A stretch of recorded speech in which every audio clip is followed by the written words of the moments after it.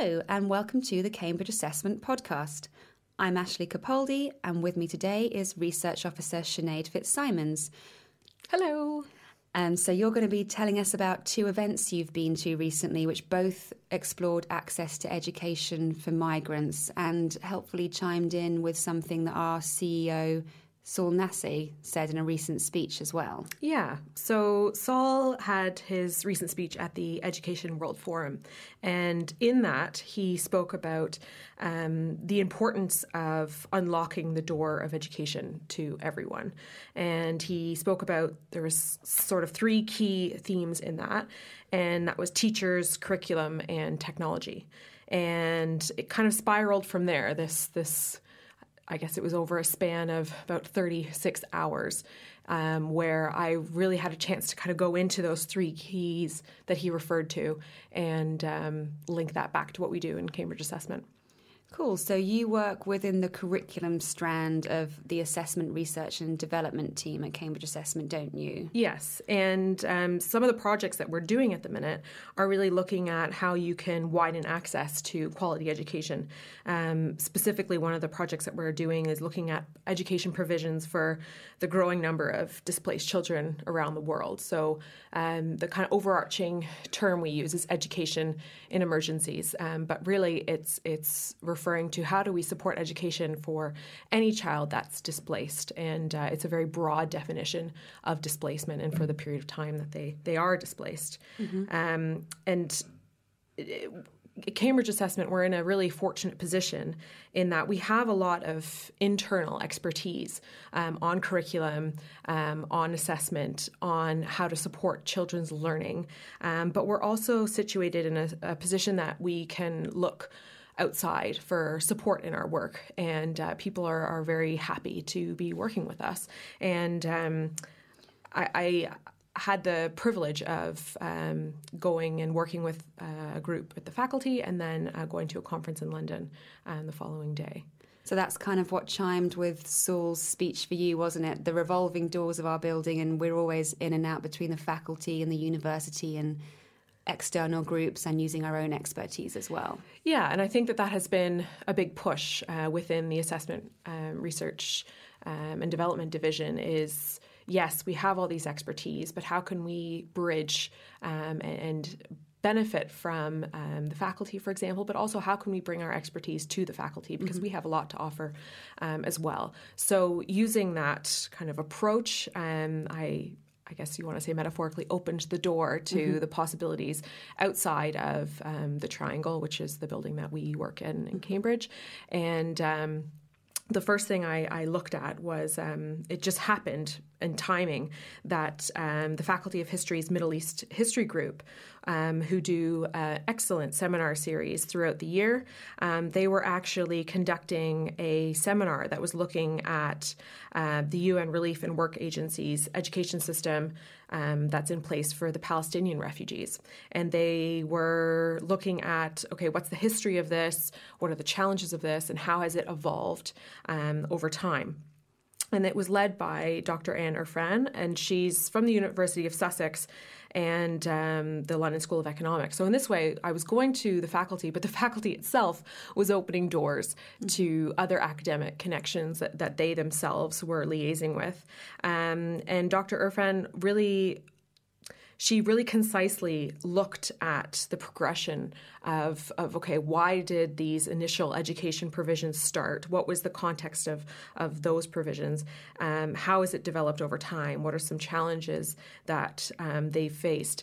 And some people might think, okay, well, how is that going to link to the work you're doing now about, supporting displaced students today? But I really strongly believe that history is important to know because it can inform us in terms of, okay, well, are some of these challenges similar? Have they addressed them in the past? What's been some successes and failures?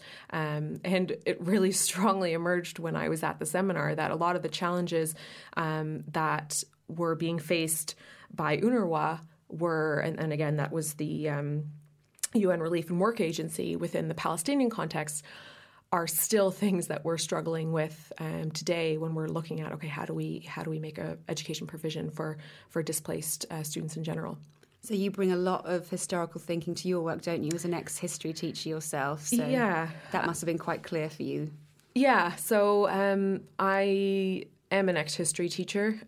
It's weird saying ex just because that is, in a way, how I identify myself. I think it makes up part of who I am and how I look at the world. And being a history major as well at university, I think history is something that's intrinsic to really understanding any subject in school and really how we should look at the world to kind of have a bigger picture and to realize, it goes beyond our individual context and in our individual time. Excellent. So you continued with the theme of equal access to education on throughout the rest of your day. Where did you move on to after that? You were at the National Union of Students? Yes. So on let's say the Wednesday night, I was at the Faculty of History and made some great connections there after learning about all of the expertise they had in the history of education for refugees. And then the Thursday morning, I set off to the National Union of Students and Student Action for Refugees joint conference on improving access to higher education for refugees and asylum seekers. And again, it was this idea of how can we look beyond, kind of go beyond our doors to benefit from the expertise of others. And you had quite a powerful opening address, you were saying. So is it Shakira Martin, who's the president of the National Union of Students? Yeah, she's the president, and she's an excellent speaker to begin with. And she was speaking about how her grandmother actually came to the UK as part of the Windrush generation, and recognizing that the Windrush generation were not refugees themselves, but that idea of how to overcome discrimination and potentially some challenges in terms of social transition.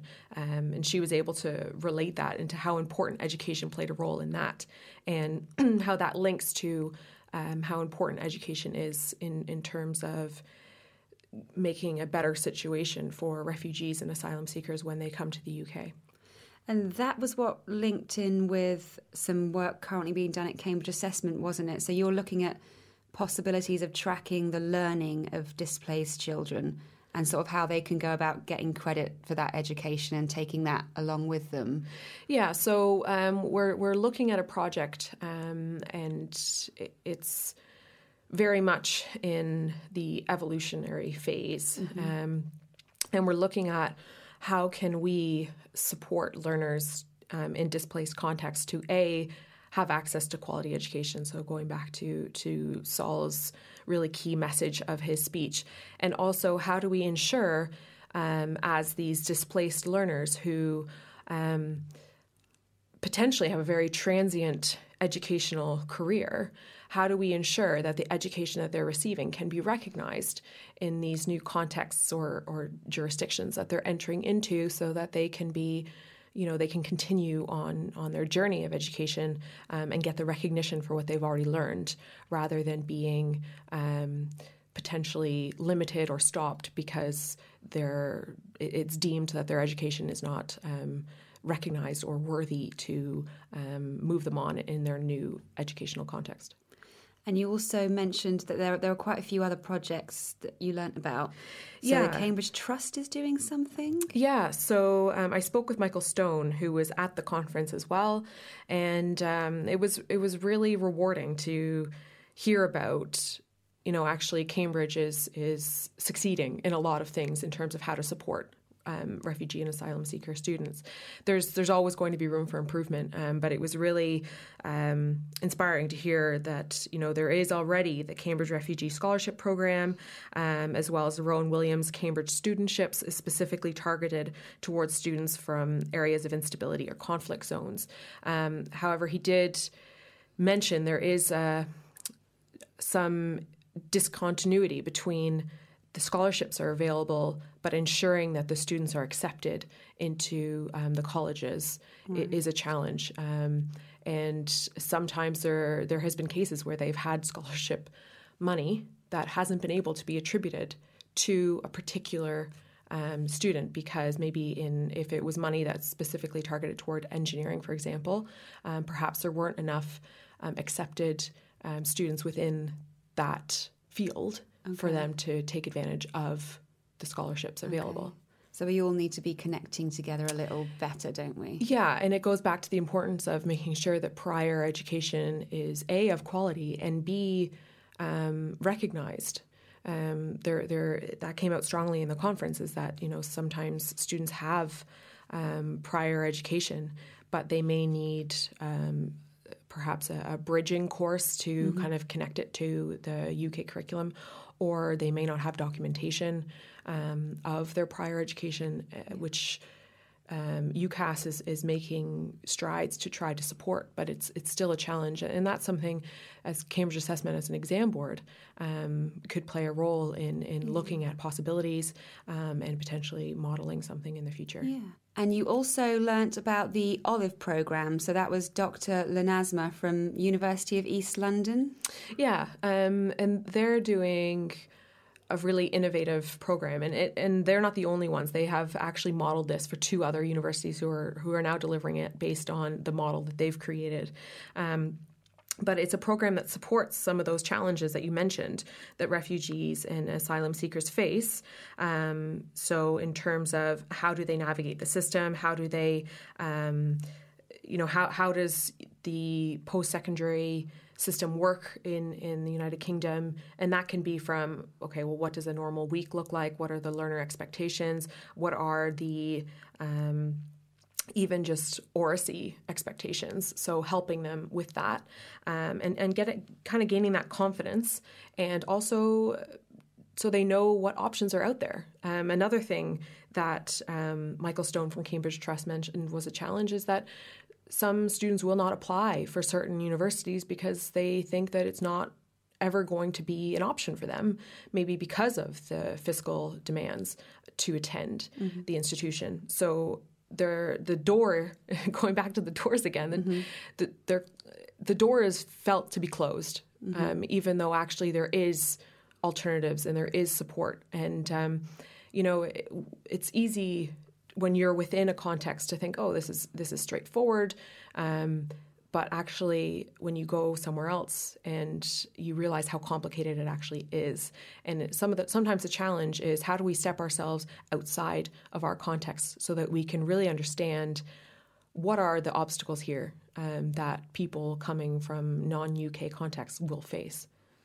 So how do you think our work at Cambridge Assessment can help in this area? It seems there's quite a lot going on and quite a few things need to be connected up still. Where do you see us fitting in? So I think the first thing that really became clear is that we can't solve all of the challenges at once. And our current work that we're doing and looking at learning progressions for displaced children is it's an important part of the puzzle, but it's just one piece. And it's important that we understand that although each piece needs to be done with as best quality as possible, the entire puzzle isn't going to take shape at once. Right. And we have a growing network in Cambridge Assessment, and that puts us in an excellent position to tackle some of these challenges. And returning again to that idea of the metaphor of a revolving door, we have the expertise within our organization, as well as the wisdom to know when to look beyond our walls, and whether that's down the road to the brilliant minds of the faculty or whether that's further afield. And I strongly believe that as long as we keep opening those doors to new ideas, new perspectives, new voices, as well as keeping an eye on the past and where the situation has come from, as well as where our thinking has come from, we'll be moving in the right direction to open the doors for, hopefully, education for everyone. Excellent. Thank you very much, Sinead. Thanks for having me. And thank you all for listening to the Cambridge Assessment podcast. You can find more on our website. That's www.cambridgeassessment.org.uk. Just search for Podcast Gallery. And we're also on iTunes.